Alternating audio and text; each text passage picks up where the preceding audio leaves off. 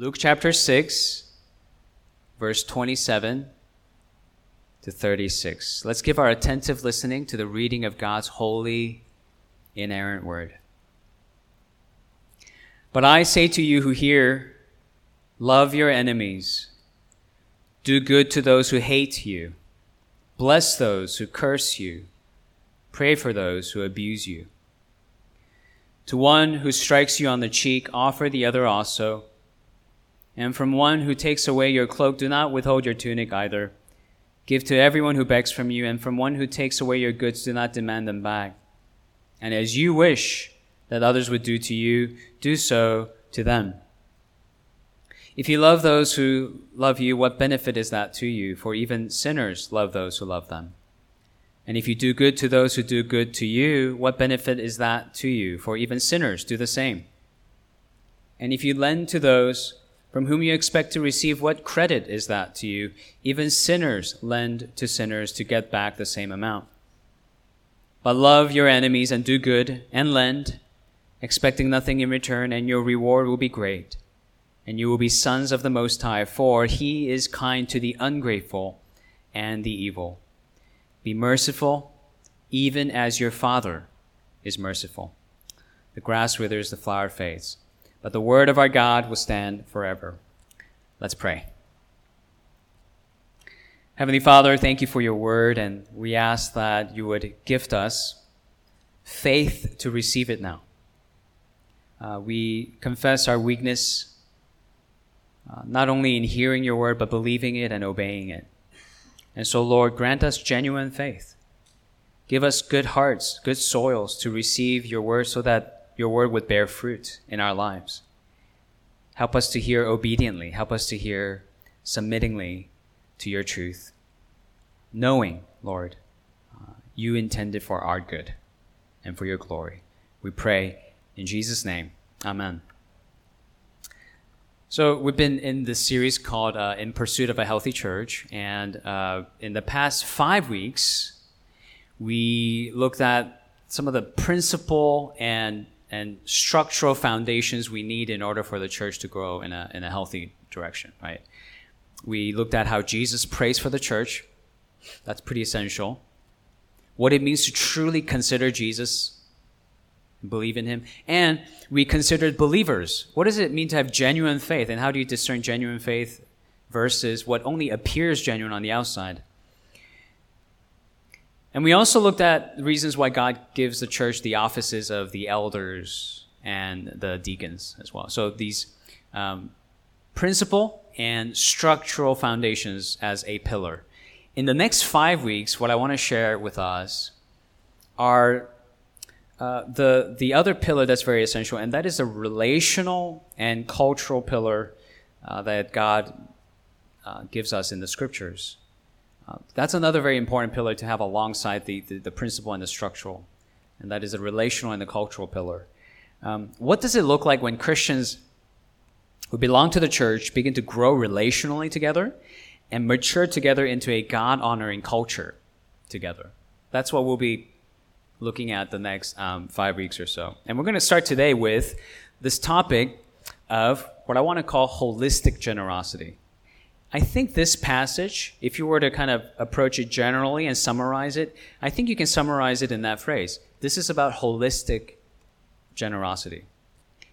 And what I mean by that is that Jesus calls his disciples and his church to live by a generosity that goes far beyond giving away some of our money, giving away even a lot of our money. Far beyond financial, material generosity. It's generosity that pertains to all the different currencies that amount to something more precious than money, that produces true health in the church that money can never produce. Are there rich churches that are unhealthy? Absolutely there are. We don't want to discern the health of a church based on how much monetary support they have. Because that's not how Jesus discerns the health of a church. Actually, what Jesus talks about here in Luke chapter 6 is not really giving a part of anything at all, but our whole lives and our whole hearts to our neighbors. He's talking about things that touch every part of our lives. And just to let you know, as I was sharing this during the first service, every other line I shared, in my internal thoughts, I was going, ouch, because this is very invasive in a sense. It intrudes and interrupts and enters into every aspect of our lives. And that's what I mean by holistic generosity. He talks about our relationships, all of our social interactions, all of our friendships, and along with them, all the conflicts, arguments, tensions, and emotions that get tangled up in that territory. He presents all of that as a context for generosity. And that's the kind of holistic generosity that I believe will help us grow into a healthy, relationally and culturally healthy church. Let me outline this to you in form of 3 questions, okay? Question number 1, why holistic generosity? Okay, why does it matter to us?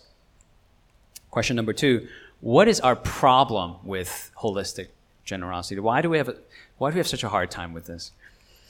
Third, what is God's answer to our problem with holistic generosity?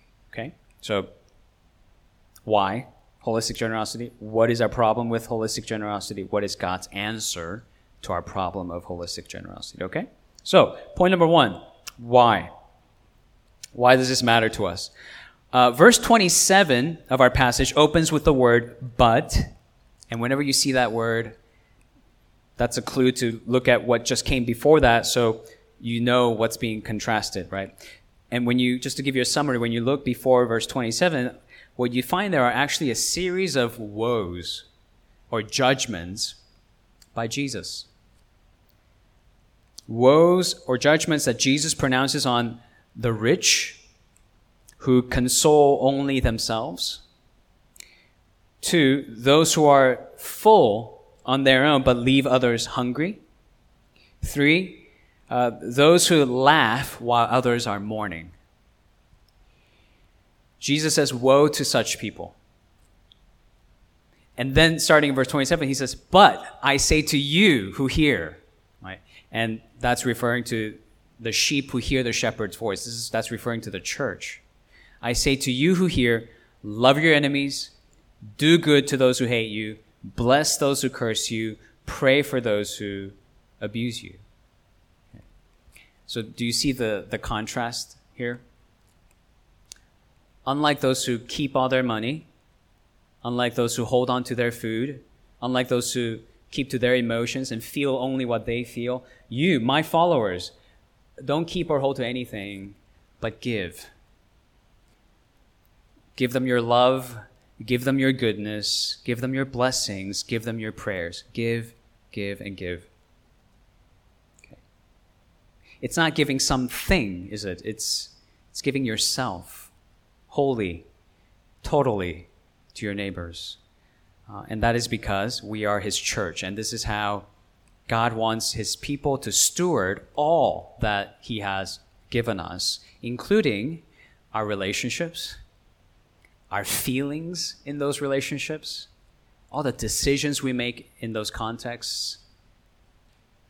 All of that belongs to him, and therefore we have to steward them well if we are his people. And that's the first thing to understand about holistic generosity. It's that we are stewards of all that God has entrusted to us, not owners.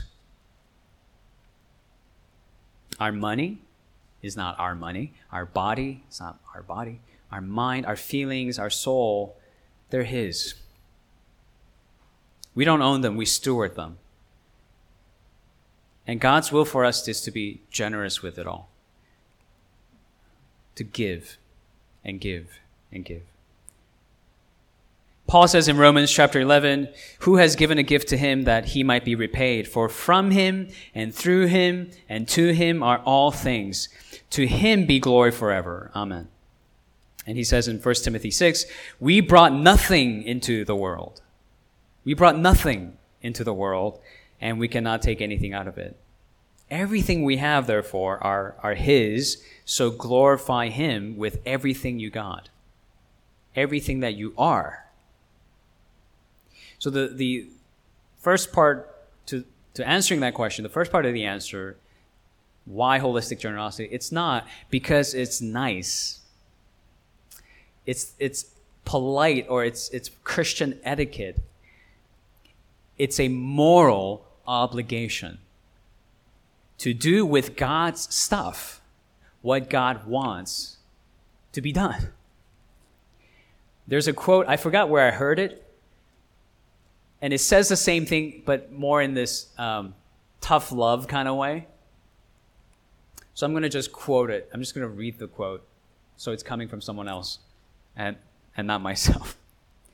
Quote, if you're a steward and none of it is really yours, your body, your mind, your feelings, your possessions, none of it is really yours, and God calls you to be radically generous, but you're not, that is not just stinginess, that is robbery.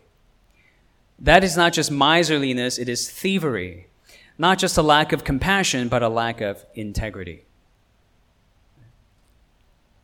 You're not just being stingy, you're robbing God of what is his and his right to do what he wishes with what is his.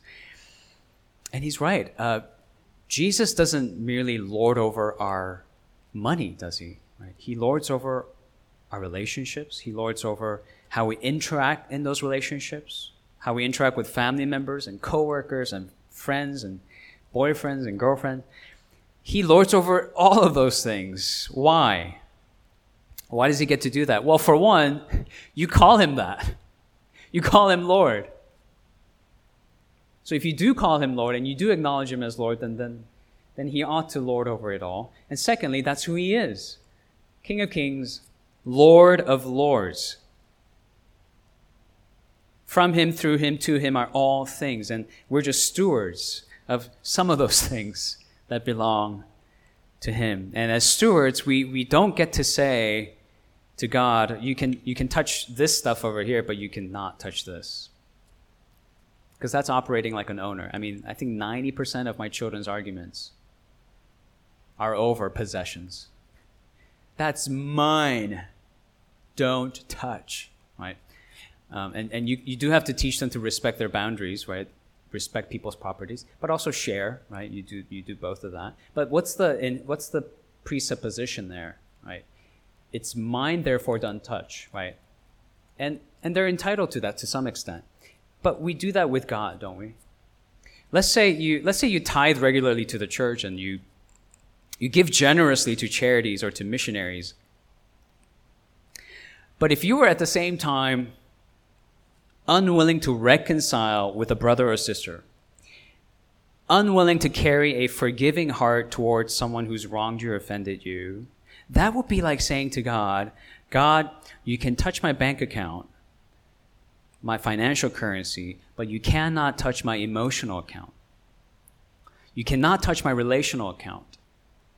You cannot drain me of that. Because that's mine. That wouldn't be a steward's heart. That would be an owner's attitude. Actually, if you look at Luke chapter 20, that's the attitude of the wicked tenants who kicked out the owner and claimed possession over what was rightfully the owner of the vineyard.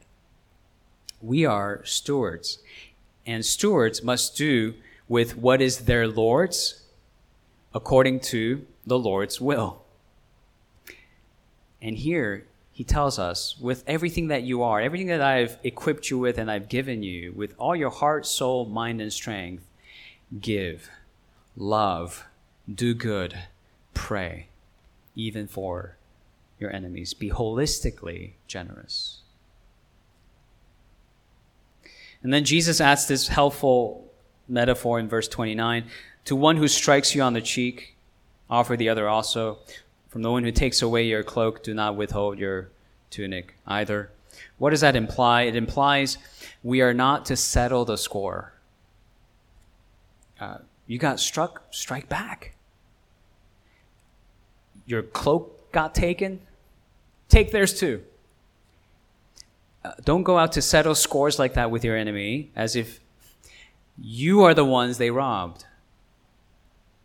As if you are the ones who are ultimately wronged. If anything, it's God that they're offending and robbing. It's all his. And he has the right to say, give it all away. And we have the obligation to do with his things as he wishes. Ultimately, then, why are we to be holistically generous? Because the simple answer is we are holistically his. And he calls us to be generous with all that we are.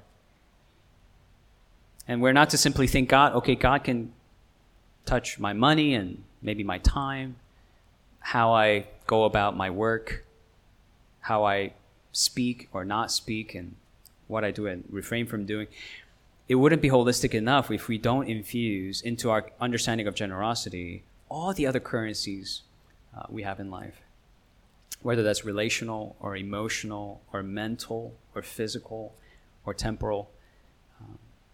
Our rightful moral obligation to God is to use it all of it, for the glory of God. And what glorifies him is generosity. Give. That's what he calls us to. And I believe that's what he's calling the church to as well. To those who hear, do this. And that naturally leads us to the second question. Why do we have such a problem with this? What is the problem we have with being holistically generous and giving our lives away, our heart, soul, mind, and strength being expended for others? I think here's one summary of the problem by an author named Bob Goff. He said, quote, very simply, love's asking price is everything.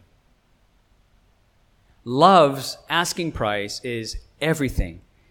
And there it is. I think that's the problem in the nutshell. We want to keep everything. We want to hold on to everything. When love asks us to give it all away, our natural instinct is antithetical to love, opposite of love. The world amplifies that as well, right? Keep everything. You're entitled. Hold on to it all. Jesus says, no, love and give.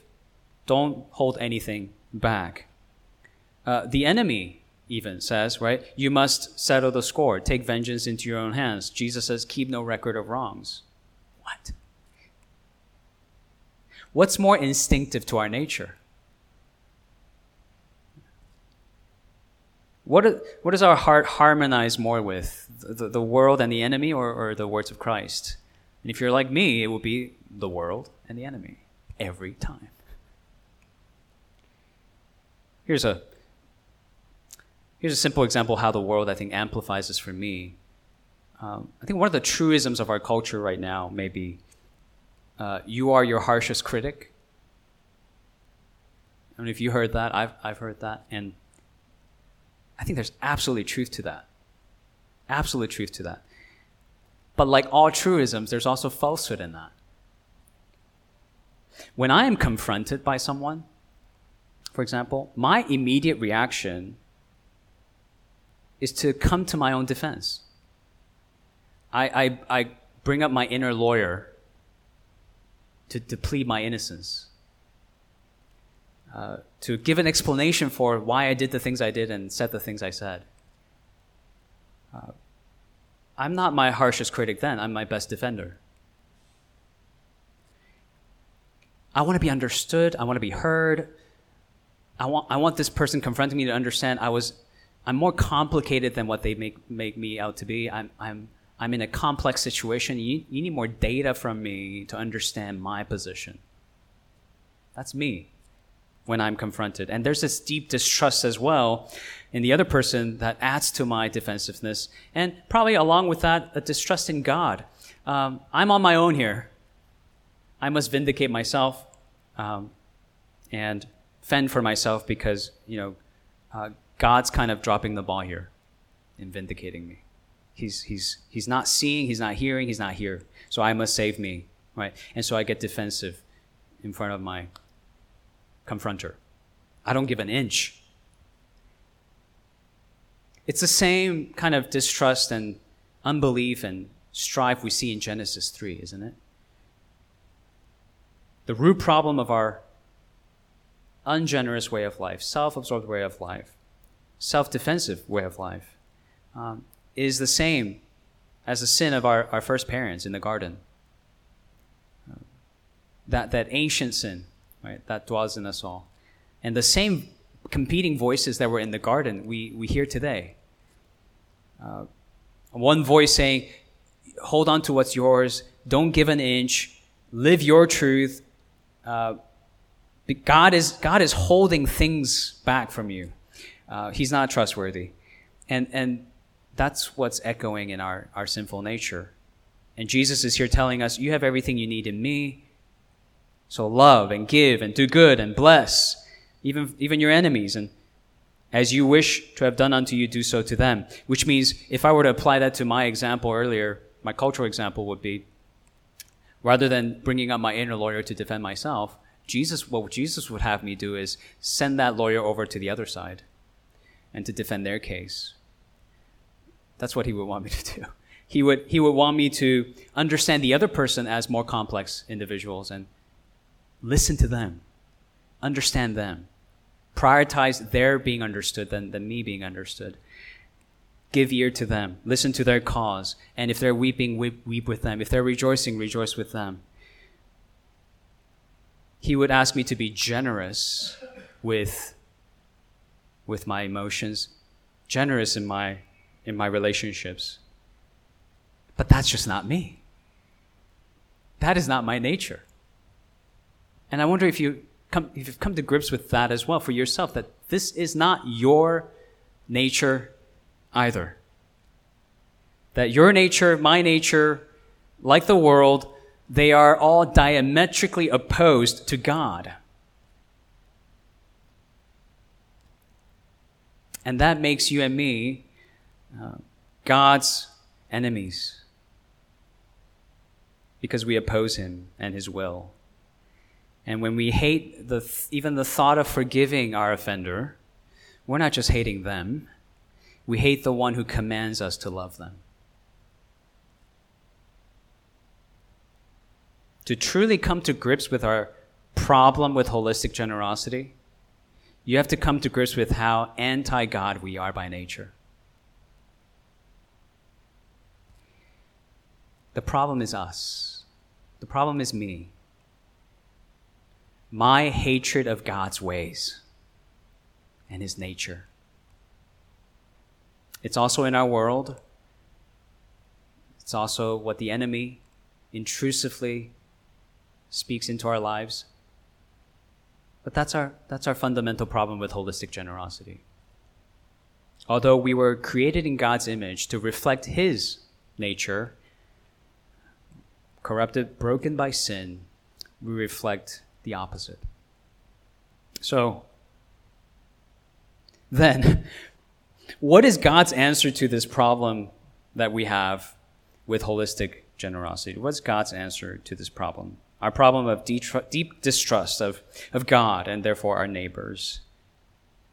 And the existential stinginess that gets born out of that. The answer is God gives us the gospel.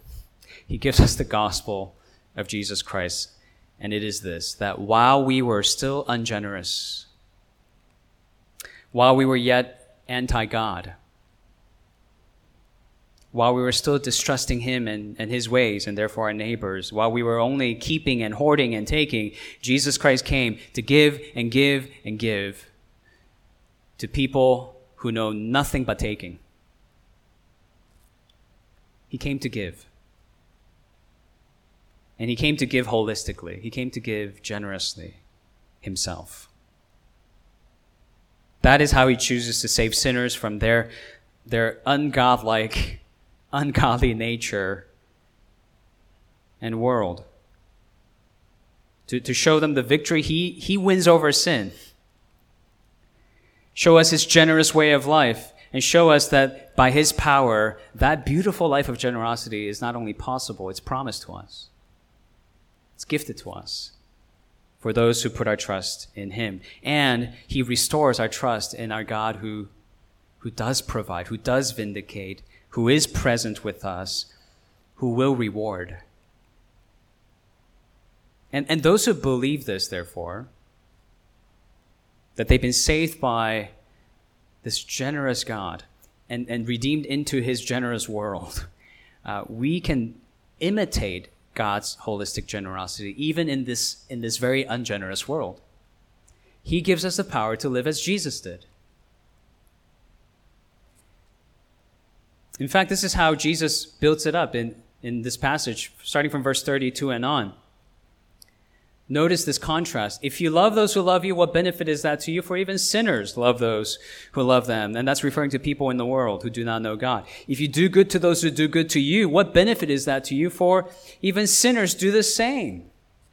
And if you lend to those from whom you expect to receive, what credit is that to you? Even sinners lend to sinners to get back the same amount. But as for you, love your enemies and do good and lend, expecting nothing in return, and your reward will be great, and you will be sons of the Most High.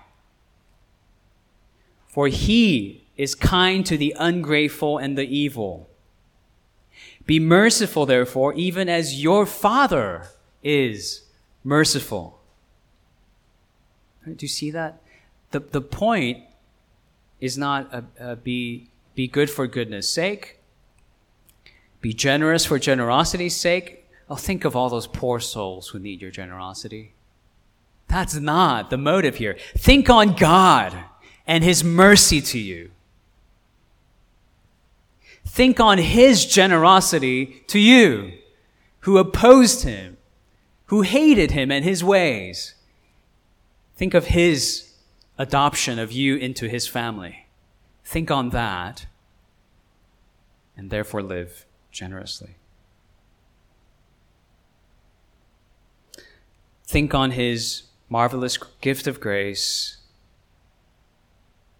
that we could never earn and never keep on our own. Like we sing in that hymn, what gift of grace is Jesus my Redeemer? There is no more for heaven now to give. The old English preacher, Martin Lloyd-Jones, he's kind of a hero of mine. He once said this. I think he said this in a sermon, and I was just so moved by it, I had to type it down. He once said, quote, "Do you know what your adoption into God's family means?"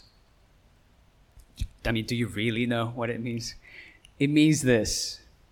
It is the highest expression even of God's love. And then he adds, I speak carefully, I speak with reverence. And when he says I speak carefully, I speak with reverence, he means I'm about to say something that might sound heretical at first, but it's not. So don't worry. Hear me out. That's kind of what he's saying. I speak carefully. I speak with reverence. That even the love of Almighty God can do no more for us than this, to make us his children. Even the omnipotent power of God cannot do any more than this. His generosity has gone to the limits of his omnipotence to make us his eternal sons and daughters.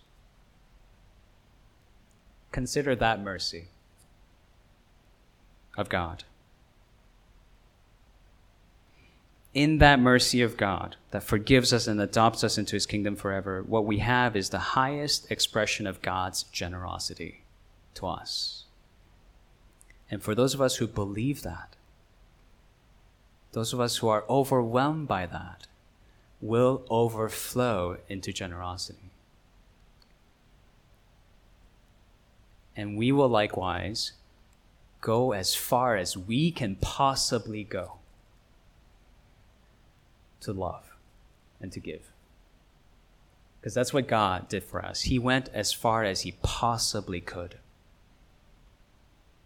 in his generosity towards us.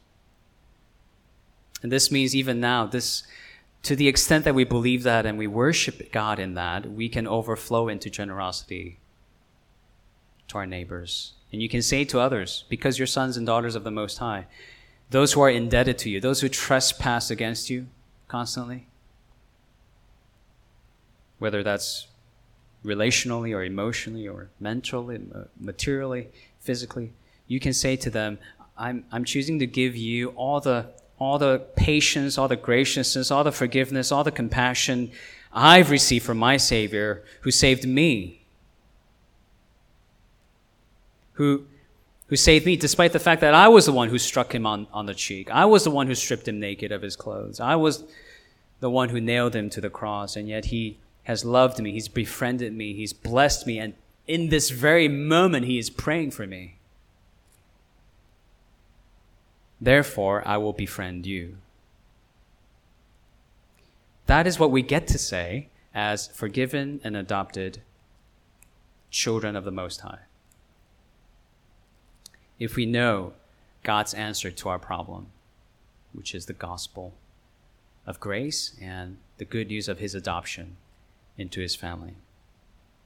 And now everything we do and say, we can do and say because we want to please our Heavenly Father. Even the necessary boundaries we draw with people, right? Because this is not to say you should throw out all boundaries.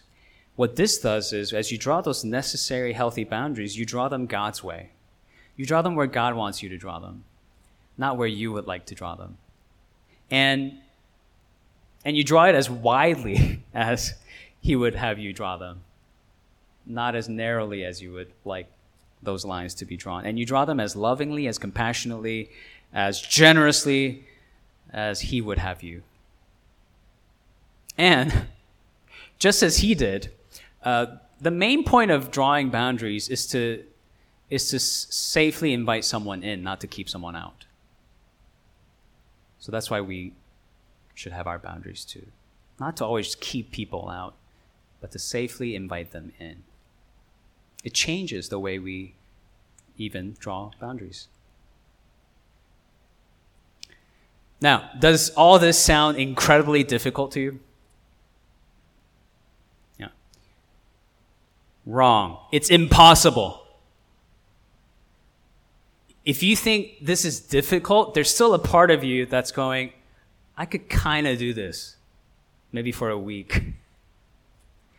And I'm telling you, it's not difficult. This is impossible. Apart from the grace of God and his Holy Spirit living inside of us, giving us a power we simply do not have on our own. Apart from the grace of God and his Holy Spirit living inside us, this is not difficult, it's impossible. If I were to tell you here from this pulpit, just go and just will yourself to do this, that wouldn't be the gospel, it would be the anti-gospel, and you should never come back to this church. The gospel is Jesus Christ. Through his forgiving and overcoming of all our sins on the cross, he alone has the power to overcome our weaknesses, and his Spirit living inside us can help us live in his reality in the here and now. Gradually, more and more, one degree to the next.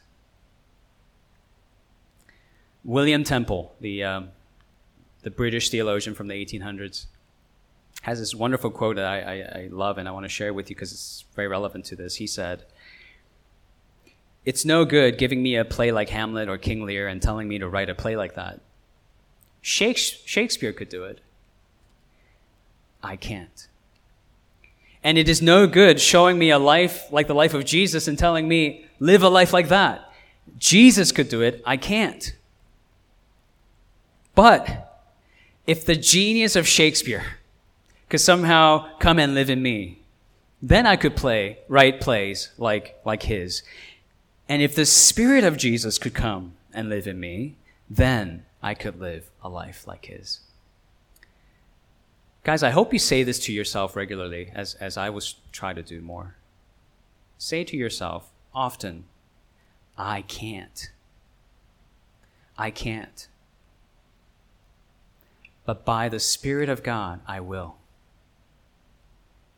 With me, this is impossible. It's impossible for me to love this person, to draw close to this person, to reconcile, to seek reconciliation with this person, to begin to utter prayers for this person. It is impossible.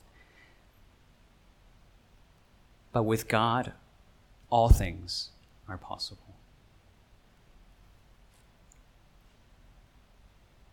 If we continue to rely on the grace of the Holy Spirit as we vow in our membership, humbly relying upon the grace of the Holy Spirit, then we will, right, endeavor to live as becomes the followers of Christ. But only through that humble reliance upon the grace of the Holy Spirit. And if you begin to catch glimpses, guys, if you begin to see even glimpses of people empowered by the Holy Spirit, loving those who are challenging to love, right? Loving difficult people in difficult seasons, you are catching glimpses of a very healthy, God-honoring church. Let that be your sign. Let that be the mark. We don't need externally extravagant things. We have all the extravagance we need in the mercy of God. And what we want to do is to let that overflow in our relationships and begin to smell a bit more like that to others, for others to catch that fragrance of God's mercy when they interact with us. Again, gradually, 1 degree to the next. And as we come to the table, what I want us to be reminded of is, once again, that holistic generosity that Christ presented to us on the cross. Him holding nothing back and giving absolutely everything he could give to us on the cross. And here we celebrate that, here we remember that, and here we're reminded of the promise of that amazing feast that is waiting for us, that generous feast that he's prepared for us once he brings his new heavens and new earth. But for now, we remember in pieces, in small elements, how to display the generosity of Christ, even in the here and now. With that in mind, we'll pray and go into the Lord's Supper. Let's pray. Our Heavenly Father, God, may we be those that truly hear you. Hear you call us to first receive your mercy and your adoption, to receive and to be overwhelmed by the great mercy of our God. And just help us to rest there for a while, to receive that for a while, to celebrate that for a while. Until, God, that does overflow from our hearts into our hands, our feet, into our relationships, into our conversations, into even our relationship with our enemies. God, be merciful to us and pour more and more of your daily new mercies upon us. And by the help of your Holy Spirit, may we do the impossible. By the help of your Holy Spirit, may we do the supernatural. To give and to give and to give some more. And help us to, Lord, taste and see the generosity of God once again as we come to your table. We ask this in Jesus' name. Amen.